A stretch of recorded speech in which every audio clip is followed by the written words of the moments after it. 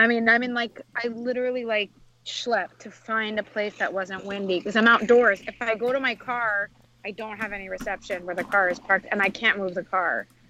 A, because there's nowhere to put it, and B, because like I'm not on the insurance or anything. Like God, like Lily, 2 days left of this trip. Lily, you have a podcast. I know, which is why I like hiked up a mountain. I'm like sitting on the side of the road. I know, I just heard a car drive by. That's amazing.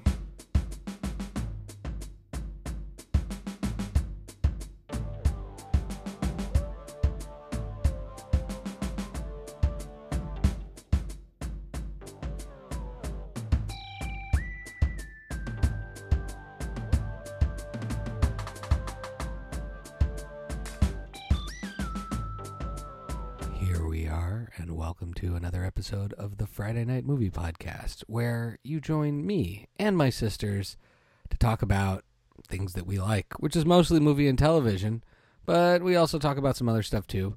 And with that, I welcome my sister Becky. Becky, how you doing? Wait, I need to ask Becky something right away before I forget. Yeah, and that's Lily. Is Shy a candidate to be one of those SMR people that you love? Not for me.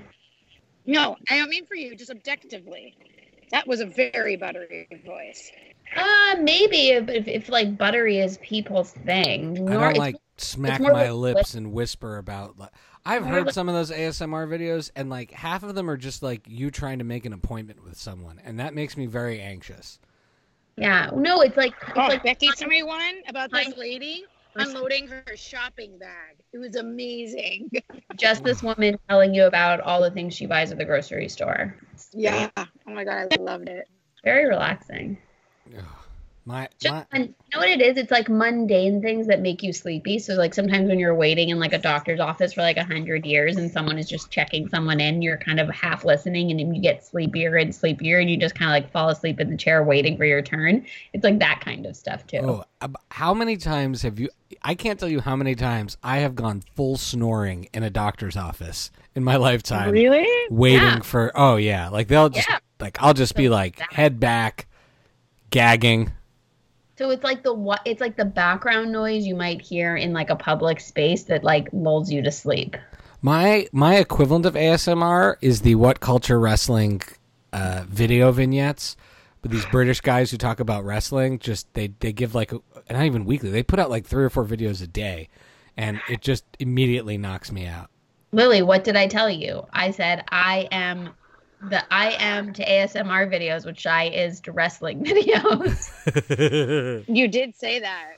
That was actually something you did say. Well, speaking of videos, this was a big week because Disney had its big Disney 23. I don't even know why it's called that. Like, there are certain things where I don't know what other people do know the answer, but I'm just not going to research because I'm confident people who need to know already know. But they're having their big thing this week, of which there has been a major cloud over it because of the Spider-Man issue, which we'll get to in a moment. But more importantly, they have released the Mandalorian trailer. And I was just doing a little bit of internet research, and I was on this dude, Mike Zero's webpage. Research, Shy. Yeah, Mike. Well, his name is Mike Zero. YouTube subscription page ZEROH. I mean, the guy's got 139,000 views since yesterday. And so Mike Zero reports that Star Wars has delayed the Rise of Skywalker trailer to focus on the Mandalorian trailer. So I'm adding that as extra context to the Mandalorian trailer, which is the new show on the Disney Plus service that people are hyping up. Jon Favreau did the pilot, and I think he's overseeing it. And it tracks a bounty hunter who wears a Mandalorian outfit, which is essentially like a Boba Fett type outfit. And there's a lot of shooting and stuff about bounty hunting in the commercial. And I believe many years ago, when they were talking about doing a Star Wars live action show, they were talking about doing something focused on the underworld. So I do wonder if this is the logical continuation of that. Anyways, Lily and Becky, have you seen the Mandalorian trailer? No, I feel like you didn't text it to me, so I wouldn't have known. Lily 100% sent it to us. When? Lily, didn't you send it? I did. I did send it, and you wrote back, "We must discuss this." Yeah. So watch it quickly. Yeah, I mean, watch it while Lily starts. Yeah, you can. Yeah, watch it. Words in it.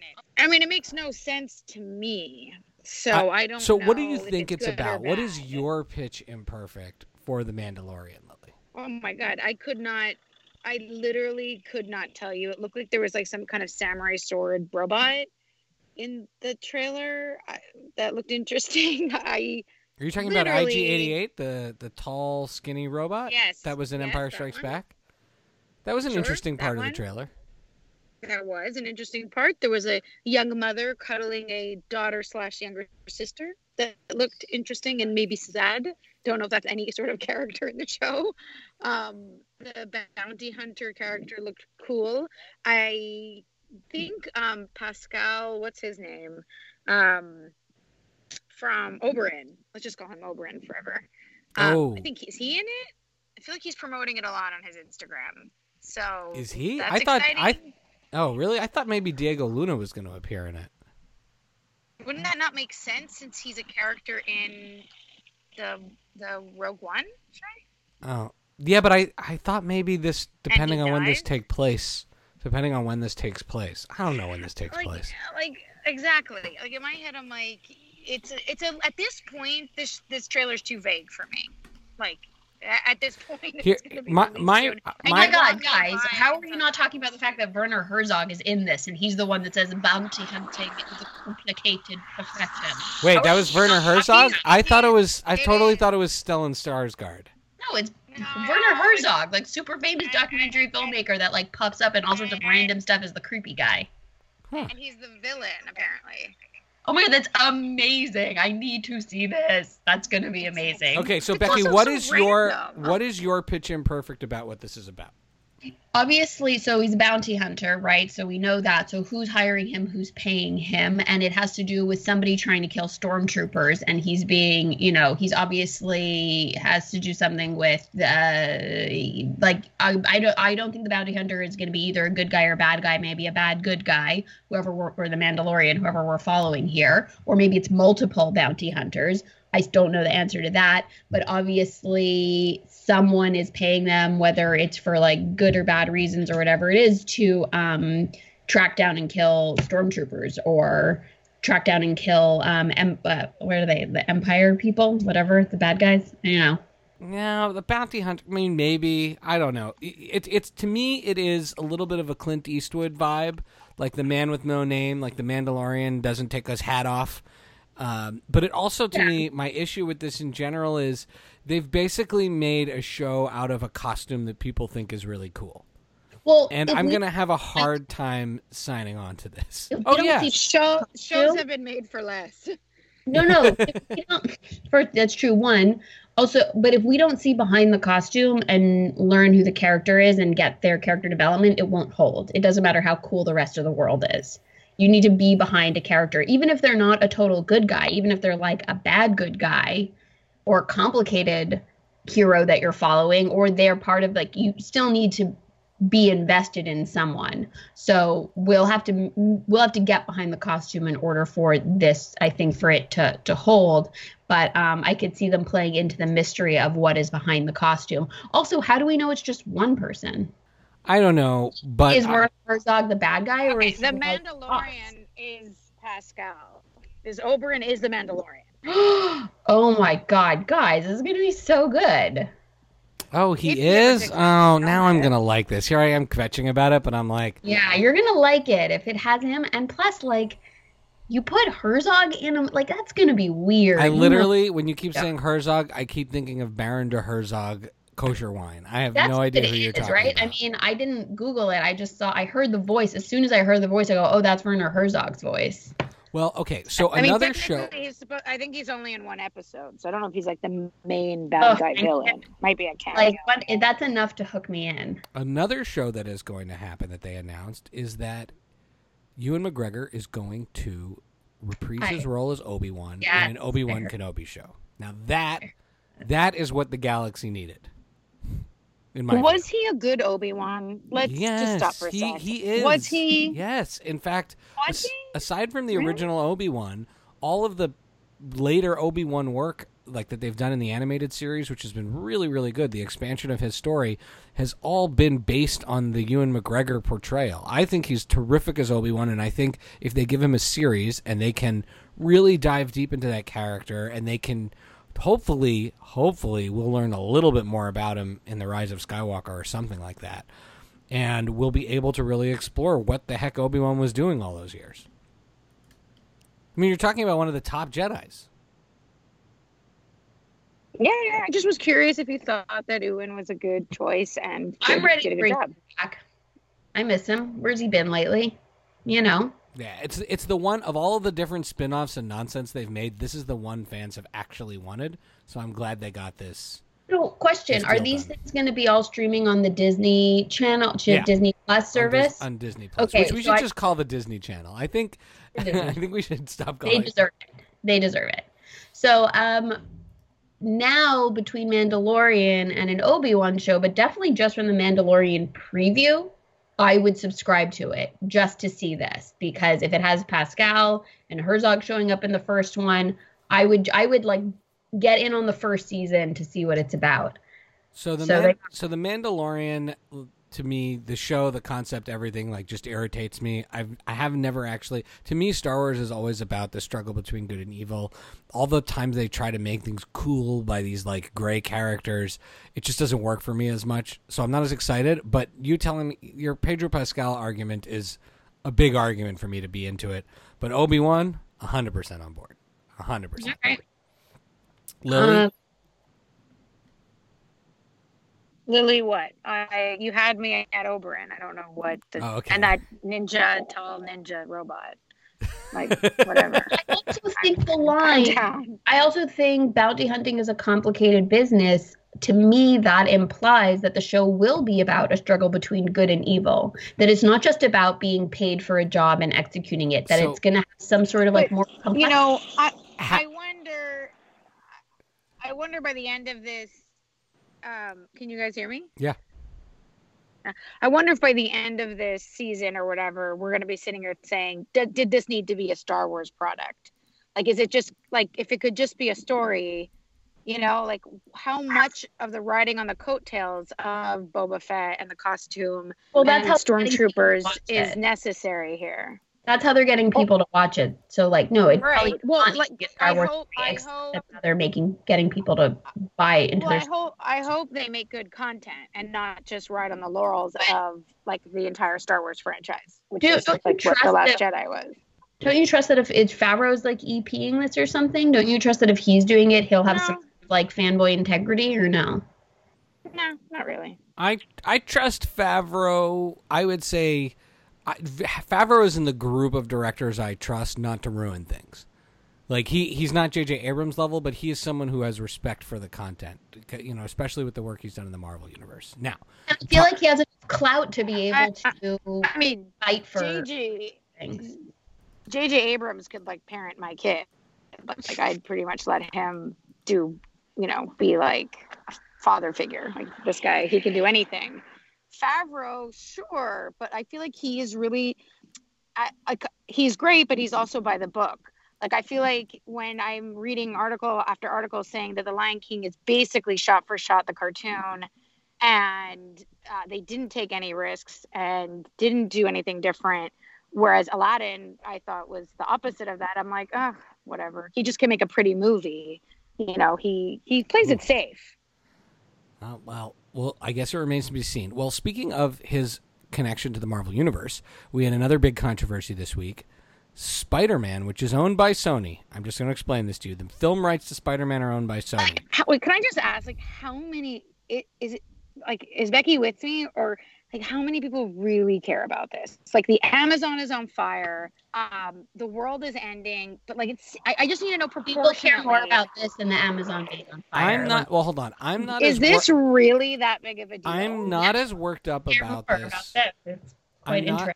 I'm not as worked up about this as I am, let's say, about The Last Jedi. Oh, God.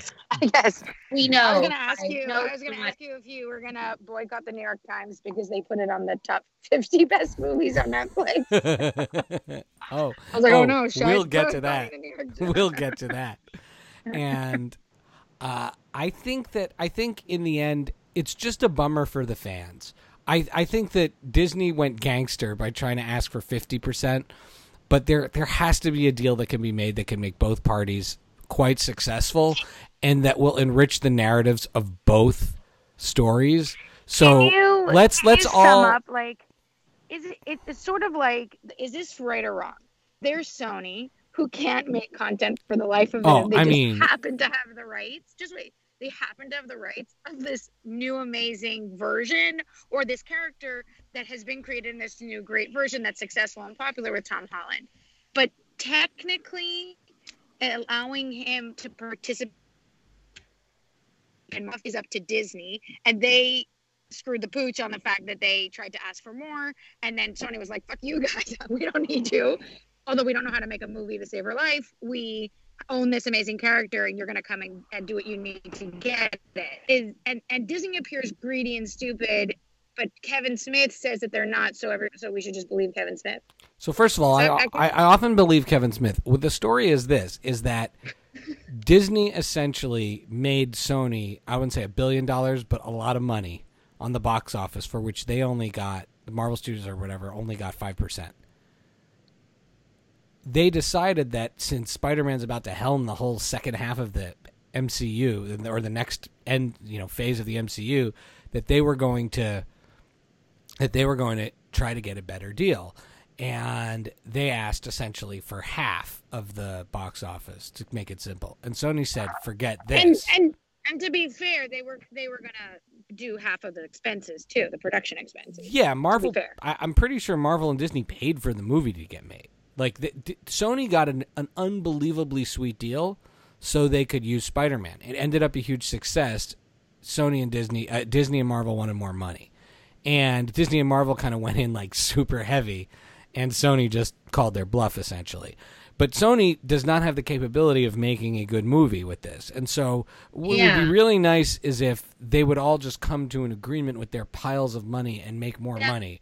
But part of this also requires Sony to understand that they can't make a good movie, and I don't think that they will understand that until they go and make a movie without Disney, and it turns into a big, steaming pile of shit. Sony made the Spider-Verse. But they have. So we are big Spider-Verse lovers. Now, that was made entirely by Sony, as far as I understand, although unofficially. That was 100% an accident. Like, that was for one of the reasons it worked out is because it was happening so chaotically that there wasn't really enough time for good oversight, and so artists just got to go like wild and do whatever they want. So like the reason it worked out well is because there wasn't really anyone like properly overseeing it. That's like one of the things I read. Oh, so Sony will ruin it when they make the next one. Like the rumor being that the reason it was good is because they didn't have good control over it, and the artists were just kind of like able to like make what was ever in their minds and go totally wild. And they were like, well, I guess we have to get this out now.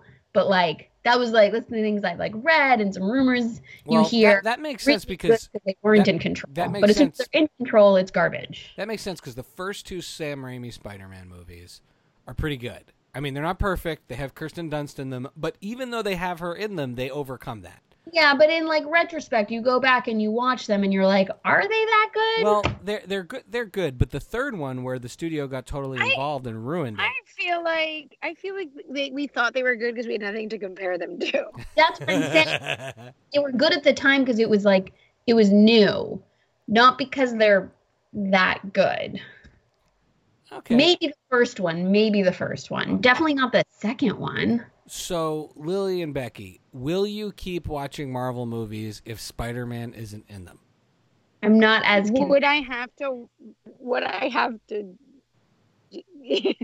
How would I start watching Marvel movies? If Taika Waititi is directing them, I will watch them. But if he's not directing them and there's no Spider-Man, you're losing me.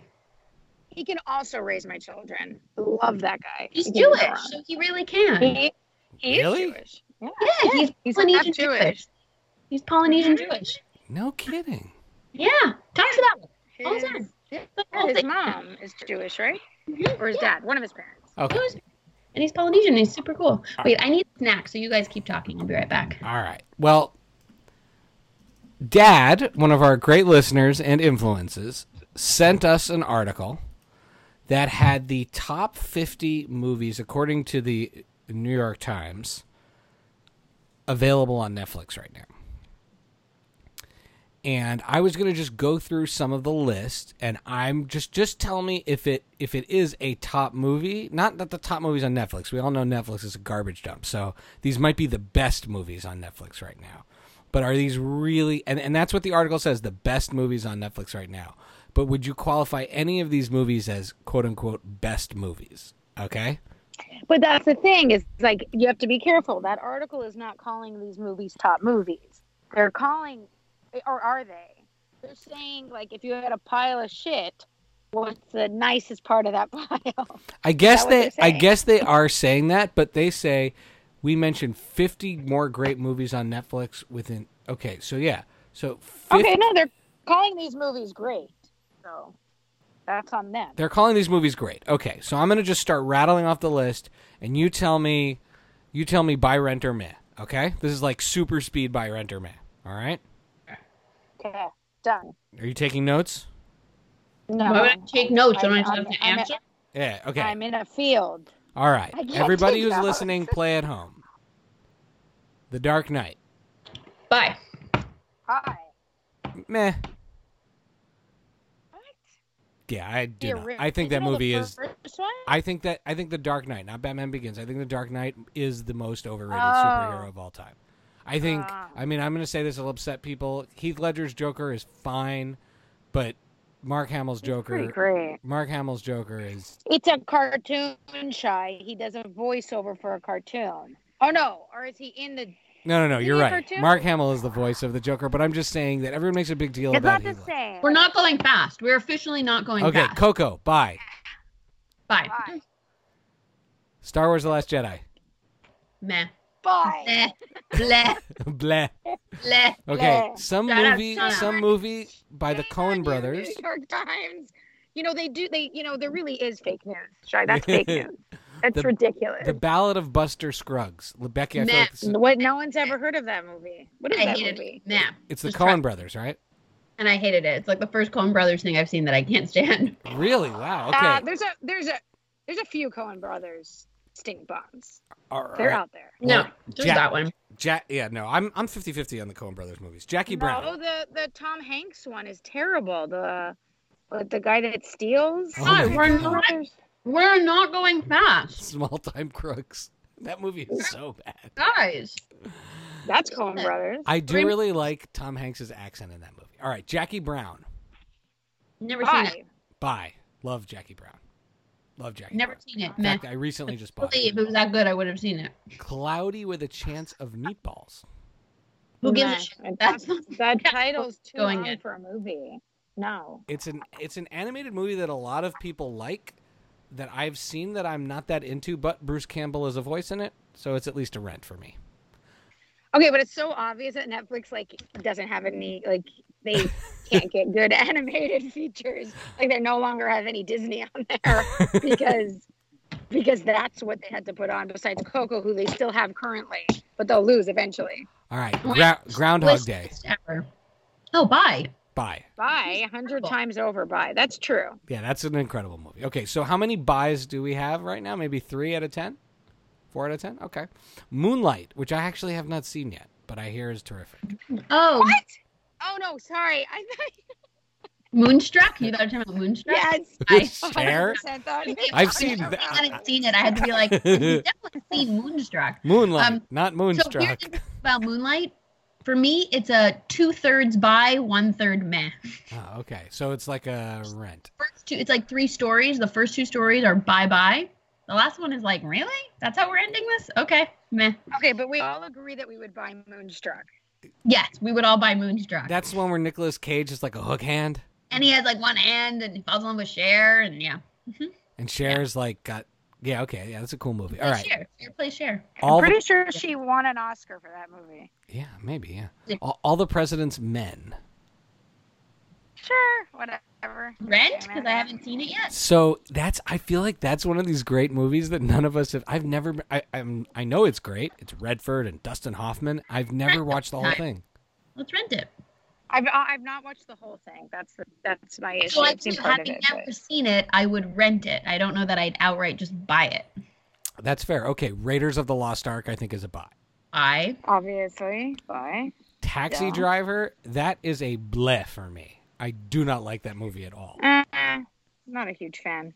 It's like I get it in theory, but I don't need to own it or see it out of university. Becky, as a film person, explain me what is good about Taxi Driver. Because never seen it. Oh, Never really? seen it. So I need you to see it because Becky, I'm pretty sure you should not admit that. You know what? I have so many lies to keep track of right now. I'm not lying about what movies I've seen anymore. I have just too many lies to keep track of. I will say I saw an interview though, quick, a little thing here. With Leonardo DiCaprio, Brad Pitt, and Margot Robbie, and the interviewer was asking what like famous Hollywood film had they not seen that like they were supposed to have seen, and Brad Pitt goes Gone, like Brad Pitt says Gone with the Wind, and everybody's like, what? Like, how could you not see that? And he's like, you know what? I've made it this far. I'm good. Like, I don't need to see that movie. He wasn't like, I know, I should see it. He was like, no, I've made it this far. I'm gonna go all the way. I'm going all the way. I'm not watching that movie. Download Taxi Driver onto my phone from Netflix download, and I kept it there and then never watched it. So I did come. Why would you watch that movie on your phone? I would like Becky to watch that movie and explain to me as a filmmaker what the significance of that movie is. Okay, next on the list from 1975. I feel like we're performing a real service for people by reading this list to them. Monty Python and the Holy Grail. Oh. Never saw it. That is really funny, though. It's classic. It's funny. But I think Life of Brian is funnier. I'm with you. A Life of Brian person. So for me, I'd probably rent Holy Grail and buy Life of Brian. Oh, so it looks like Life of Brian is there also. To me, I think Life of Brian is like a brilliant movie. Really subversive, really funny, and that's a better one. Yeah, I agree. Note to self, I'll be writing that down. You're also only reading this for like you American fans, not for Canadians or Spaniards. Okay, so I'm gonna knock out a few movies in a row that I'm not sure any of us want to see. Roma, The Third Man. Hey, I saw Roma. Which one's The Third Man? That's from 1950. No, I saw Roma. Oh, okay. First half mess, second half. Wait, didn't you fall asleep? Yeah, no, the first half is so boring. I fell asleep, woke up, left the theater, went home, and then 2 weeks later finished watching it on Netflix because I felt like I should. And the second half is incredible, but the first half is so boring. All right. How about this one? The original Gremlins. Oh, I just recently rewatched it. I rewatched it a few years ago. How crazy is that movie? That movie is insane for sure. It is so dark and weird, and it would like never get made now. It's like so. It is the definition of horror comedy. I never realized how twisted that movie is. Than the second one. Way grosser and creepier and scarier than the second one. Definitely buy. All right, now I'll knock out a few more. Boyhood, The Witch, and Pulp Fiction. The Witch is the worst. The Witch is the worst movie I've ever seen. Really? So the worst movie you've ever seen? Yeah, it's up there with it's. So good luck if you want to watch it. I'm curious what you think. It's the worst. I mean, I feel like this is a public service we are providing people right now. Pulp Fiction is amazing, and Boyhood was cool to watch it once. It's like a feat of cinema, like what they did, made over 12 years, right? And I thought that was very interesting and has a lot of beauty to it, but I could watch it once and that's it. That's I feel like with Boyhood, I've heard people talk about it so much, I don't need to see it. I can just talk about it as if I've seen it because it's all people talked about for like 3 months when it came out. So. Okay. Yeah, I have no interest. I mean, seeing that. Pulp Fiction's a buy. I own it. I love it. I have no interest in those other movies. Okay, here's one with Emma Roberts called The Blackcoat's Daughter. And then they've got Room with Brie Larson, for which she won an Oscar. And then they've got something called Private Life that's got Catherine Hahn and Paul Giamatti. Oh, yeah. That I'd really want to see. I would totally rent that. That looks very depressing. Listen, I don't mean to knock Emma Roberts. She seems like a very sweet girl. But if you tell me she's in a movie, I'm probably going to assume it's not good. I like Emma Roberts. I feel like she does not look like a sweet girl, even though I like her. I think she's great, but I not give sweet girl vibes. She's like, my family's famous. I'm gorgeous. Fuck you people. That's the vibe I get from her. But I like her. Emma Roberts gets cast in a lot of movies that are like bad to mediocre. And so based on her track record, if I saw, Emma Roberts is in a movie, skip it. She seems nice, but I don't think it's going to be a good movie. Okay. All right. Yeah, I'll keep going here. In Bruges. That's awesome. Great. That's a super cool movie. That's a great movie. Solid rent. Although that guy made Seven Psychopaths, which I liked a lot more. He's pretty good. Mm-hmm. All right. Now we've got something called My Happy Family about a Georgian woman who, I don't know, this looks very depressing. About a lady who moves out of her family's house. Then Blackfish, which I know you're a big fan of. That's a good buy. That's a good buy. Intense movie. That's a good bandwagon movie. You don't have to see it, but you can still get behind it. It's very traumatic. Only time in 8 years, 10 years that I've known him, I've seen him cry was when he watched that movie. A bandwagon movie. What a great term, Beck. Yeah. All right, something called A Separation. Oh, what's that one? That foreign film. It won an Oscar. They're Iranian, Iraqi. Yeah, Iranian. That is really good. That's Iranian. Totally worth seeing. Yeah. Bonnie and Clyde. I've seen that. That's all right. That's a rent for me. That's okay. I feel like I've read a lot about the historical inaccuracies, and I'm not really sure. So now we're getting into a stretch because the New York Times has just listed Justin Timberlake and the Tennessee Kids, an actual just live video of one of his concerts. Oh God! They were like, "Shit, 50. It's a nice round number. We can't put 47." I'm Justin Timberlake up in there. The actual concert I went to of his, so I don't think I'm going to then be persuaded to watch one on video. So I'm skipping around the list now, but there's one called 13th, which in my view, if 13th is going to be on this, Ava DuVernay, brilliant movie, I've seen it, terrific. I personally thought The Return was a more personalized and intense film, and Becky was one of the producers on that film. We're just not famous as Ava DuVernay, so, I mean, you're not as famous. I mean, look, the 13th is a powerful movie, and and I learned a lot from it. But The Return, which is also streaming on Netflix, right, Beck? Not anymore. Is it? Well, when it was. My point is The Return, to me, put a much more individual face on a different angle on a similar story about mass incarceration, and the 13th was more powerful to me. Sorry, no, I'm The Return. Deliverance. Becky, didn't you watch that at a sleepover once or something like that? That movie. I never need to see it. No one ever needs to see that movie. That is not a movie people need to see. No, thank you. Meh.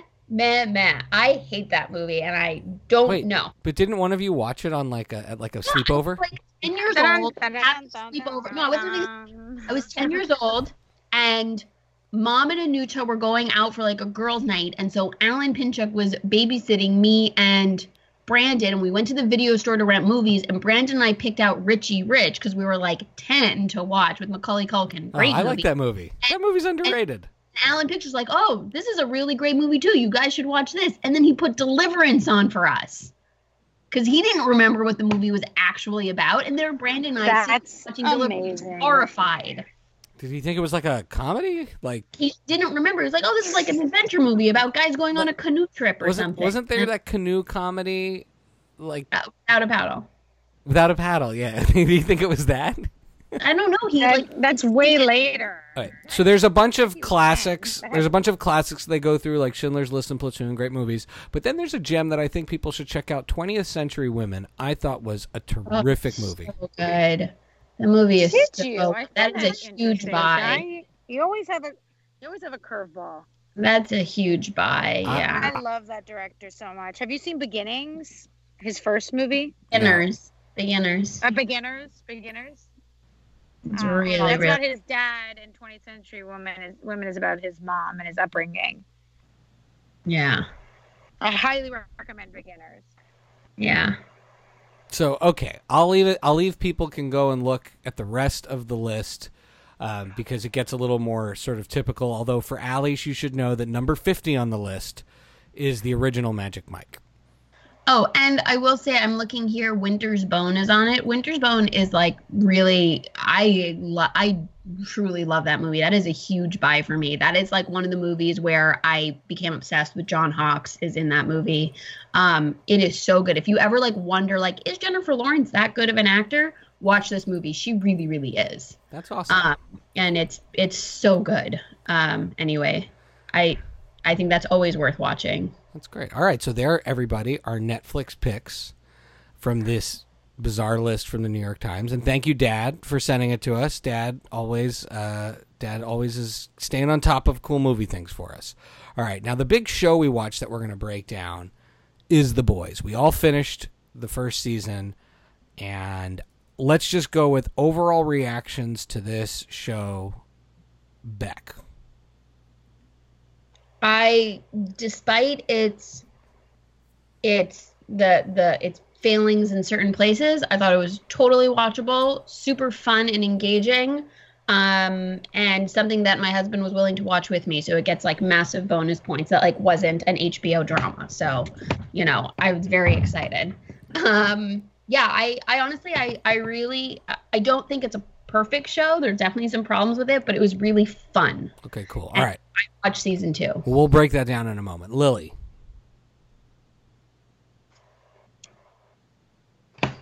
You're on mute. Lily. Sorry.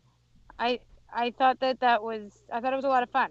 By no means perfect, like Becky said, but it was a lot of fun. Again, something I could watch with my husband that I wasn't terrified to see, and it was and it had enough enough serious gore that your husband probably was happy. Oh yeah, he was like, this is just like my base limit of what I'm consider is appropriate amount of gore. Right, at least one person's head gets like mangled or burned, exploded. Yeah, in each I'll say that like I love all the actors, so that like I like all the characters, like all the actors.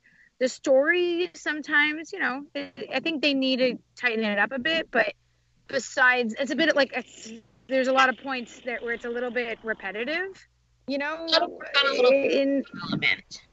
but I love the characters, and the ones that do evolve are great, and I love the actors. I love the actor from Banshee, the guy that plays Homelander. He's fantastic. I think it was a lot of fun, and I'm excited to see a second season. Are we going to do spoilers or just warn people that there's spoilers? Yeah, okay. Time for spoilers. The Boys. It's a show about what if superheroes were real and the military-industrial complex that would be around them and the politics around them.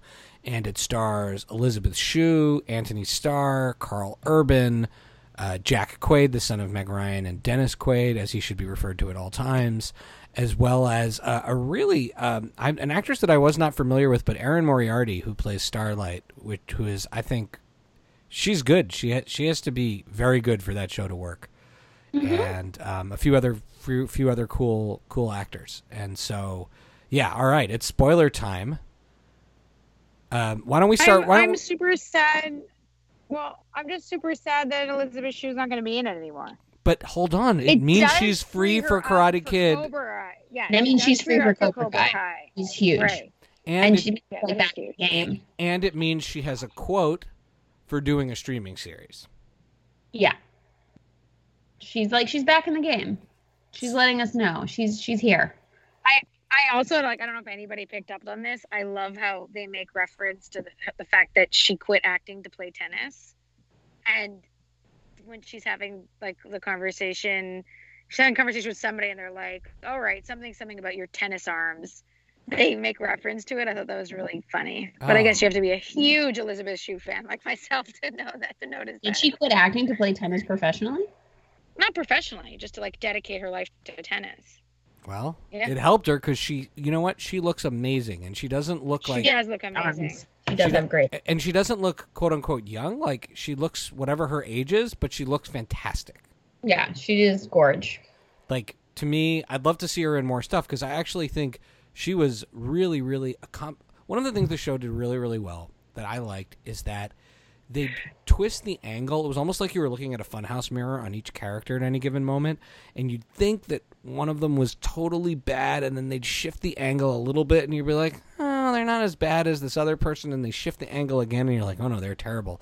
And I think they did that great with her character, because they lead you to believe often that she is really the evil behind a lot of what's happening, and what they really bring you at is that she is a corporate animal, but she's not trying to do things like make terrorist superheroes in order to justify her existence.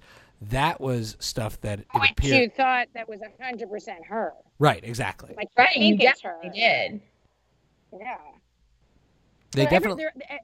People like, there's a hard line for these characters, even if they're bad guys, which you don't often see. The only one who really doesn't have a hard line yet is Homelander, who has a crazy... He's pretty sure he's psychotic. Yeah, he's a psychopath. He's a god complex, and what they reveal later in the show, of course, is that these guys were not, born the way the X-Men were born, but they were engineered, and that he, in particular, was raised in a lab setting, and is there. And what they talk about is that he was. There's a really interesting question about nature and nurture, right? And how you can engineer. Right. How he was engineered to be the superhuman, but he was raised essentially by scientists who were just treating him like an animal. And as a result, as the scientist who he tracks down and talks to at one point reveals, he became a kind of crazy, evil animal as a result. Yeah, I mean, like, there was no parent, mother figure. Right, and the people didn't treat him. You don't have to be raised by a parent to be a good person. A woman. They didn't. Yeah. The old loving. The old guy from obviously the guy that retired, that was one of the scientists. He says our biggest mistake was raising you in a lab. And as soon as he said that, I was like, oh no. They're trying to do Homelander 2.0. Right. Like, it's so clear they realize the mistake they made with him, and they're going to try and make a better version of him. So who's going to have the same powers as Homelander, but raised by a mom, raised conventionally. Right. So immediately, that was the test. Can I ask a question? Mm-hmm. I am sure. I know that it's obviously for plot issues, obviously to for the story, but I find it's too much of a plot hole unless there's a good explanation. Why would Homelander save Butcher at the end? Oh, to punish him. Why does he? To punish him. He saved Butcher so Okay. that Butcher could see not only that, because that they have a child together, and, but on that top, she's alive and all that. Yeah, on top of that, Butcher's operating under this driven, crazy element of revenge. Homelander raped and then either killed or kidnapped his wife, who loved him. And the reality is that she willingly had an affair with Homelander. And did she? Did she though? I'm not convinced she willingly had an affair. No, I think she willingly had an affair. I think she was raped. I think she was kept the baby. Yeah. No, is that video? I don't think Homelander. You think? I don't think Homelander was lying. I think when Homelander says that she came on to him, I think that's part of the reveal at the end. Because if she really loved Billy, then she would have. I did not pick up on that. Yeah, the video of her walking out of that office, she looks so distraught, but you think it's because she feels guilty. She can't believe she did that, as opposed to us thinking that she was raped. Yeah, exactly. She was in there for because Homelander. I mean, he lies at different times, but he makes a point of saying that she came on to him, right? Which he didn't need to say. But to me, that's what flips all this on its head. Well, it could be him just covering it up. Yeah, which is that the wife cheated on him, accidentally got pregnant, which is more interesting. And has been hiding from him. She could have told him that. Well, right. I guess that would make it more plausible. No, I don't think he had a choice. Then she gets holed up with this. But I guess Becky's right. She could easily have not had a choice for well, we'll kill you or we'll kill Butcher if you don't hide away and raise this child because they're evil. Yeah. So she could have had no choice to save Butcher. She disappeared. Maybe, but the face she made to him looked like a little bit of ooh, I'm so sorry I hurt your feelings, and less. That'll be interesting to see because I think what her angle Butcher, is. It's her sister too that thinks she's dead. Yeah, but I think the her punishment, mom and, her whole life. I think the punishment to Butcher is not just, oh, your wife's alive and we kidnapped her, right? Because then it would just be that she's been kidnapped, right? Because he said she's either dead and kidnapped and she was raped. And what could be more painful for Butcher to find out than she cheated on him, she had a baby with this guy, and she's hiding and not telling him where she is while his life basically goes down the toilet. Well, I don't think she has a choice about telling anyone because she would have told her mother and sister at the very least, and they're also thinking that she's. I think they reasonably threatened her whole family because otherwise it makes no sense this character would choose to disappear. Well, then that and, destroy her life. Then maybe we find that out and because then she doesn't even get Homelander. It's not like she was in love with him and then they get to be together and raise this kid. Like she has to live alone with this superhuman. So I have another character I want to ask about. How do you guys feel about the transition of when we first meet the Deep? He's basically like a misogynist, sexual assaulter, rapist. That's like pretty much our first interactions with him. And then over the course of the season, they're trying to like make him sympathetic and humanize, and bad things happen to him, and he gets taken advantage of, and like he gets like raped. Just hate him. Like Here's my view on the Deep. The Deep, to me, his bad behavior, in my view, should not, like, I mean, it might get forgiven if he really changes as a character, but he strikes me as like a dumb, entitled, like, pretty boy superhero who's like a dummy. Like, he tries to save the dolphin, and then in one of the funniest scenes I've ever seen, oh my God, he gets the dolphin run over by a truck, and then he goes to try to save the lobster. That was amazing. I laughed so hard at that scene. That the dolphin thing was just. That was very well done. It was, and to me, at the end, maybe as he's upset for being left out of the seven, maybe when he starts shaving his body hair and kind of redoing the scene from Pink Floyd's The Wall when the guy shaves everything off of himself, maybe he's going to go through some sort of cleansing, whatever. But at this point, he is not a good person or character. Beck, I was talking to Shy about it yesterday, and he was like, it's as if James Franco had superpowers. Like, that's what he would end up being like in the seven. Yeah, it's actually that's a really good one. But what kind of bothered me about the scene where then he gets assaulted, it's as if the producers of the show are going, see, now you can forgive him because the playing field is even. He assaulted someone, but then he got assaulted, so now he understands. I would like to ask them about that, because that, to me, I mean, it didn't make me sympathetic to him. I don't know. I don't think it's that straight. I don't think that's straightforward.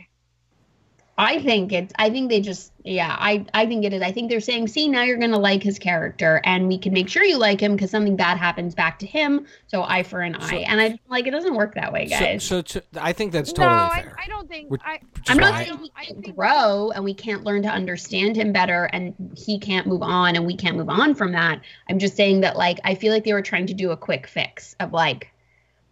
No, yeah. I don't think that they could expect you to like him because he's so dumb and like just so doesn't get it because of that one scene where he gets assaulted. I think like you're going to have to really see a major change for anybody to give a shit about this character who's basically unredeemable. Well, I don't know. You know what I mean? I think the way they're trying to redeem him is by saying, see, he's not smart and conniving. He's just a sweet dummy who wants to help. I don't think he's a sweet dummy. I think he's a dumb dummy who maybe will be helpful to the good guys later. But okay. I think what he's done, right, I think the way he's done by accident. Yeah, to me, he's like a pathetic loser. To me, he's like Mike Dexter in Can't Hardly Wait. Yeah, that's a good one. Like, I mean, maybe over a season or two he could be. When Mike Dexter gets his comeuppance, we don't feel like all of a sudden like he's our good guy. We're like, yeah, you deserve that. Like, fuck you. That's true. You know what I mean? Yeah. Well, so anyways, okay. so in general, I think one of the most important developments in the show is when you find out that these guys were not born and they were engineered, and that as babies, basically, they were all abused. And that, to me, was really important because until then, you're dealing with Butcher, who's this extremist who basically wants to kill all superheroes, no matter what they are. He doesn't trust any of them. Yeah. And then once you find out that they were basically babies that were experimented on, that allows you a heck of a lot more leeway to be with Jack Quaid's character Huey in like giving them a chance on a case by case basis, essentially. And Starlight being the example is the perfect example of someone who still is good and wants to be good. All right, and complicated is Maeve, who I feel like we're seeing her now. She started off good. She clearly went bad. And then now she's kind of working out if she can turn good again in her mind. And so more than bad, I feel like complicit. Like, yeah. I mean, I don't think she's inherently bad because she wanted to save the people from the plane. She's not a sociopath. She just became complicit and is stuck. But I think she's inherently a good person, unlike other characters who are bad or psychopaths. I feel like you mix the words complacent and complicit into one but word. I think she becomes both. But I think she becomes both. She sort of just becomes... One word describes her both. She becomes like an alcoholic and detached from her emotions. Yeah. And I think that, I mean, to me, her character, in my view, ultimately has to sacrifice herself. I don't think she can make it through the series because she essentially was a party to Homelander killing hundreds of innocent people. Yeah. And I think that's going to break her eventually. I don't think she can just become a good guy and help. No, I agree. But what will be interesting in season 2 is watching her go through that of, can I be good again? How do I redeem myself? And I think it will be a self-sacrifice. You're right. And I think, yeah, absolutely. Okay, so let's talk about A-Train, because I think A-Train is really an interesting character. He was a great villain. I don't find him that interesting. I find him that interesting. I find him kind of annoying. I thought he was kind of... I thought he was kind of annoying. He was a good villain. I really enjoyed when... Invisible Man is more interesting, I think. Oh, that guy's the creepiest. And Translucent. I really enjoyed, though. A-Train was such film noir. What's the guy's name? Black Noir. It's not interesting. We don't even know, like, give me something. I have nothing. What does he do? I can't believe the entire season went by. Rose Nye. The entire season went by, and they didn't do anything with that character. But that's okay with me, because that gives us more room to learn about that character. He's an assassin. For sure. I really enjoyed when Moncur, the young woman who they rescue, breaks A-Train's leg in half. Miko. I was because A-Train's character is so selfish and such a garbage person that he blames Huey for his girlfriend who he killed on purpose. He murders. He murdered. Knowing. He murdered both of their girlfriends. He was such a selfish person. So that really bothered me. And what do you think now? What do you think about this observation that I have, which is that the show is called The Boys. The Boys, as at its more, which I wasn't sure if The Boys was the Boys Club of Superheroes or if The Boys was the actual heroes of the movie. It's the heroes of the movie that we're referring to, The Boys, which is MM, Frenchie, Butcher, and now Huey. What do you make of the fact that for a good part of the show, the bad superheroes are definitely men. The good heroes are men, although I would say, like, I would say 50-50 on the moral compass. But that the good superheroes that you see, Starlight, the Moncur, as I'm going to call her, and even Kamiko, because they don't list her as that they list her as just the female in IMDb. Oh, interesting. And then, like, that the good superheroes, like the ones that are truly good, are women. Sometimes IMDb doesn't want to give away spoilers with the names of characters. That's fair. So sometimes IMDb lists people like generically because you don't know if you're looking up if that's going to actually be a character. And you didn't know if you were watching without knowing. When I finally realized, like, oh my God, they're going to have a superhero on their side who's a badass. That's so cool. But for until I realized it was a while. Where I was like, oh, what's going to happen with this character? What do you make of a show that's called The Boys about superheroes where the good superheroes are all women? I think it's cool. I think it's a little bit on the nose at times, and I'd like to see who else is able to make a choice to be good. What?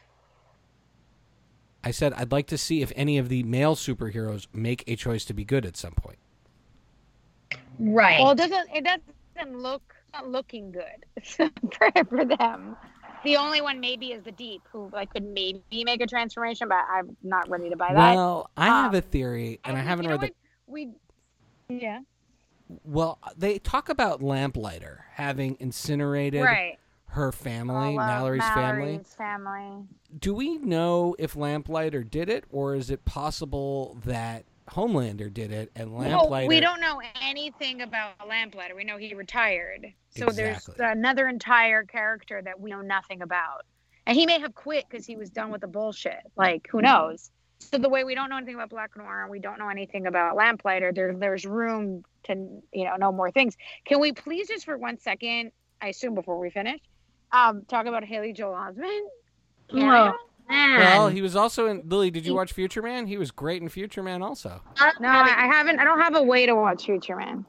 So I can't see it. He's like one of the main supporting characters in Future Man, and I saw him pop up, and Vlad and I were like, yes, more Haley Joel. He's coming back. I want to see him in all my random streaming TV shows now. And then he gets his head broken to bits. That was super gross. He gets his head smashed in. That was very murdery. But he does sell out the boy. So, all right. Did you get? Let's quickly do MVP, LVP, and then your MIP throughout the season. So who evolved the most over the season?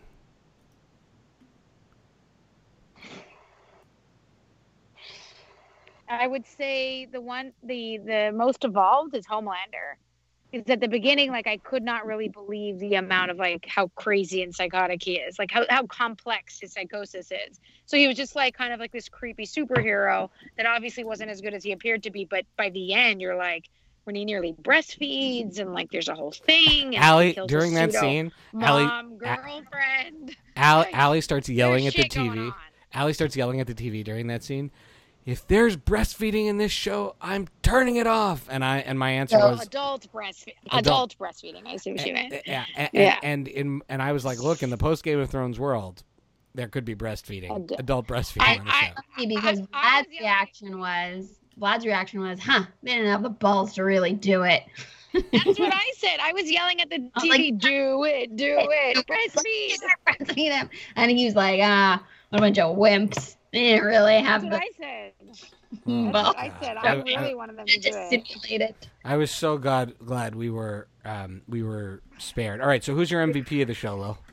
I think Butcher. I just love every time he's on the screen. I like Huey.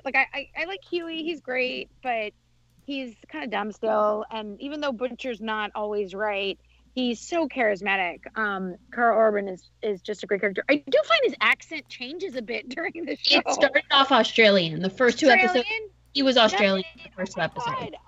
Thank God I mentioned it because I said to Jose, oh, that's cool that he's Australian. I said, it's cool that he's Australian. That's interesting. And then halfway through the show, he says, blimey. And I'm like, wait, what? Cockney accent halfway. At episode 3, they made him Cockney. And I bet you anything the showrunners were like, Americans aren't going to know the difference. Just make it British. Bet you. 100% happened. Right? Okay, that wasn't just me. And then you know what? I never mind. I often confuse Australian and British accents. I don't have the best ear for accents. And Jose was like, I'm only reading the subtitles, and I'm pretty sure he's no longer Australian. He's like, now he's British. That's weird. And I was like, wait, that's hilarious that they did that. But yeah, I find he's And then him and maybe a combination of him, MM, and Frenchie when they're together are my MVP. I know that's against the rules, but I love that combo of the three of them.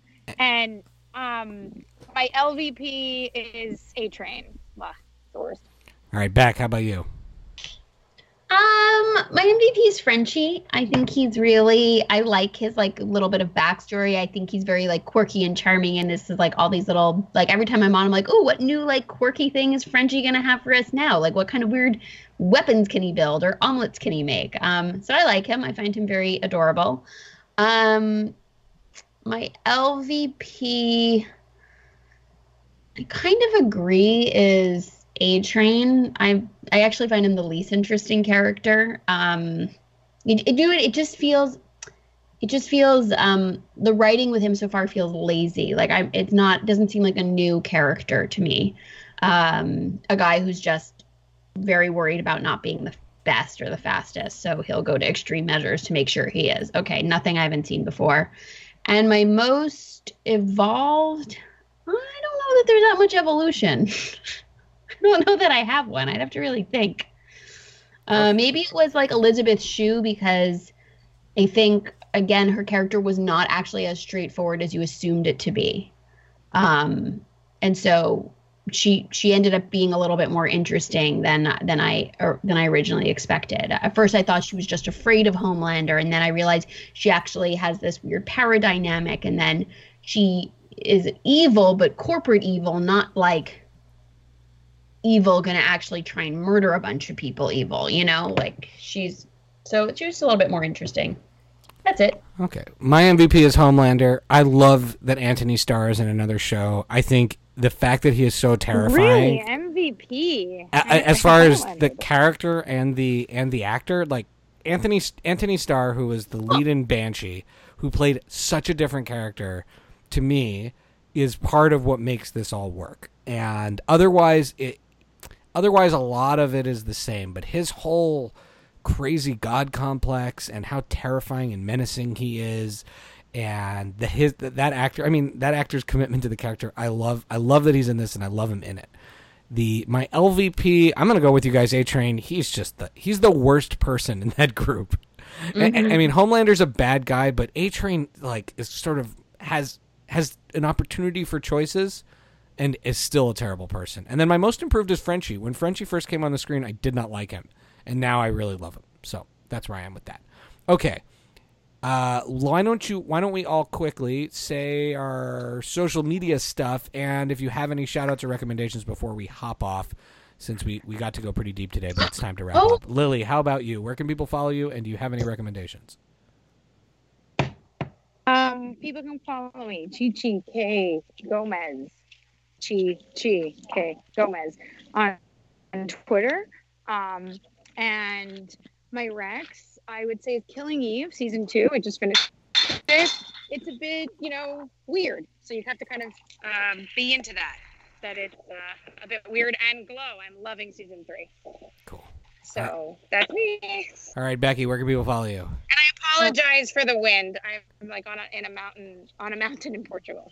So I apologize for the wind. So just stay on the line one more minute. You can follow me at PaperBKPrincess on Twitter, but I forgot to share some pretty huge news at the beginning of this episode. It's a big one for me, and it's that I need to give Lily. Oh, it's painful, but it's a big one. I need to give Lily an I Told You show, like a huge. Oh my God, this is a historic moment. It's a historic moment. Oh my God, it's the biggest news of the year. And Fleabag. It's gonna be Fleabag. It's an I Told You show for Fleabag. The first couple episodes, I was like, I don't like this character. This show's like annoying, blah, blah. It's so good. I don't even know what to do with it. And the first episode of season 2, I will tell you, will go down as one of my all-time favorite half an hours of television. That, as just a capsule episode, is genius. Did you said the last episode of season 2, right? No, the first episode of season 2, to me, the dinner is one of the most amazingly written, shot, and then the way it's shot throughout this like, it's so I can't even deal with it. You finished season 2?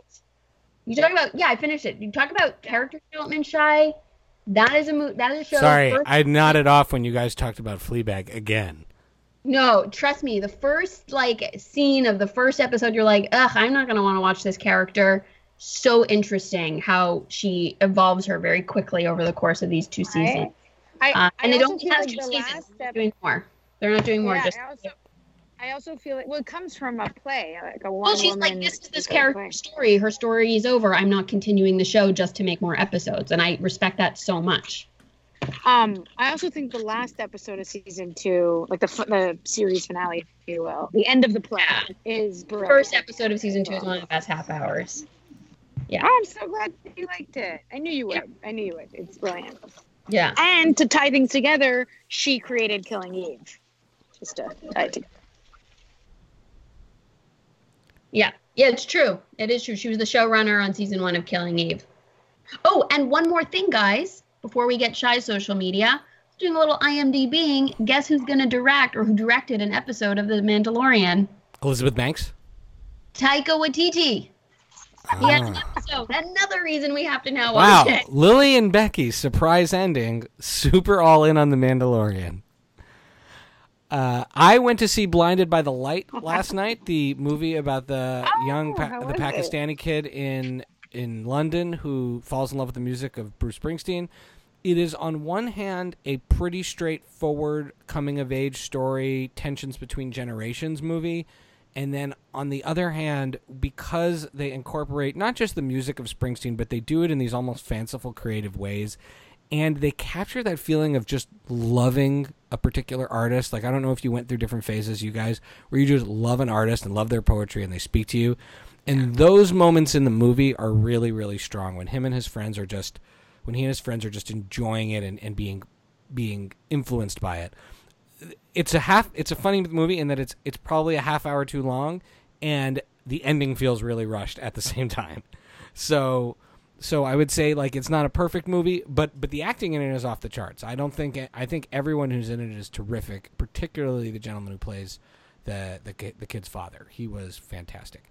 Directed by the same woman that did Bend It Like Beckham. Oh yeah, okay. That makes sense. That makes sense. So I would also love to give a shout out to the Take Two podcast guys. I got to co-host an episode this week, episode 149 of their main show. I got to host with Brian Stever, a friend of the podcast, a member of the Friday Night Movie family, who I'm not jealous. Was on our All-Star Comic Con. I didn't ask Brian to be on my podcast, so it's fine. Anyways, if you would like a full 2 hours of Brian and me going through everything from lots of Hollywood news to Veronica Mars to even a little bit about wrestling, check out the Take Two podcast in general. I love it. And Take Two podcast episode 149, because that's the one that I got to co-host. And then last but not least, I have been watching this very it's a parody movie called The Purge of Kingdoms that our cousins actually helped produce, which is pretty cool. Galit and Eli, they helped produce. And it is definitely raunchy, super R-rated. It makes fun of Game of Thrones. If you like Game of Thrones the way I do, but also think some things in the show are just completely stupid, this really brings those stupid things to the forefront and makes them very, very funny. So I am very much enjoying it. It is definitely along the lines of, like, Not Another Teen Movie and the Meet the Spartans, like that kind of raunchy parody comedy. And it has Lou Ferrigno and Angus McFadden, who was in Braveheart, who played Robert the Bruce in Braveheart. So I've been watching that. And then last but not least, a shout out. I'm going to show this up on the camera for you guys. A shout out to my dear friend Brandon, my neighbor, my in case of emergency contact, who gave me a whole bunch of movie soundtrack vinyls from his uncle's collection, including this one of a movie called The Night the Lights Went Out in Georgia, which stars Dennis Quaid, father of Jack Quaid from The Boys, and the great Mark Hamill. And when I tweeted a picture of this to Mark Hamill on Twitter and asked him if he sings on this album, he responded. So Mark Hamill responded to me on Twitter because of this record. Now, it was a one-word answer where he said no, but still... you're making progress. Getting some Mark Hamill attention on Twitter is always a good thing. All right, you can follow me at Pancake4Table and all the Friday Night Movie shenanigans at Friday Night Movie on Twitter and Instagram. And the music in our theme song is from What Does It Eat? And time to sign off. Bye, guys. Love you. Love you. Bye. Bye. Love you. Bye. All right, gang. Catch you later.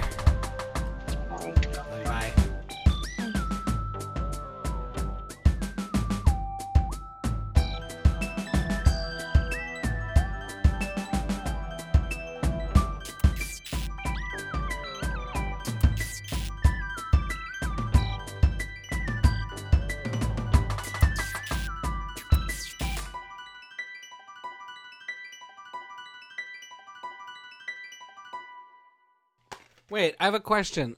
I have a question. What's your question?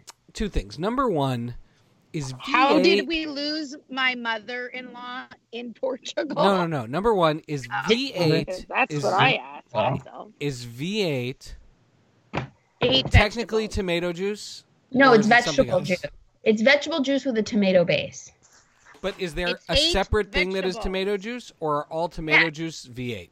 No. All tomato juice is tomato juice, and then V8 is vegetable juice that's mostly tomato based. It has 8 vegetables in it, hence the V8. V8 Splash is the fruit version. Ew, nobody knows about that. I do. That it's the upgrade of Five Alive. Do you remember Five Alive? Oh, Was that only in Canada? That had like orange juice, apple juice, grape juice, pineapple, and like kiwi or something like that. Is Sunny D still a thing? Probably. Yes. And then my other question is on the tomato juice V8 front. Did you ever feel like V8 was secretly like a Canadian thing? No. I was always on airplanes, and I feel like it was an adult drink, though. Like, I felt very adult when I would order it.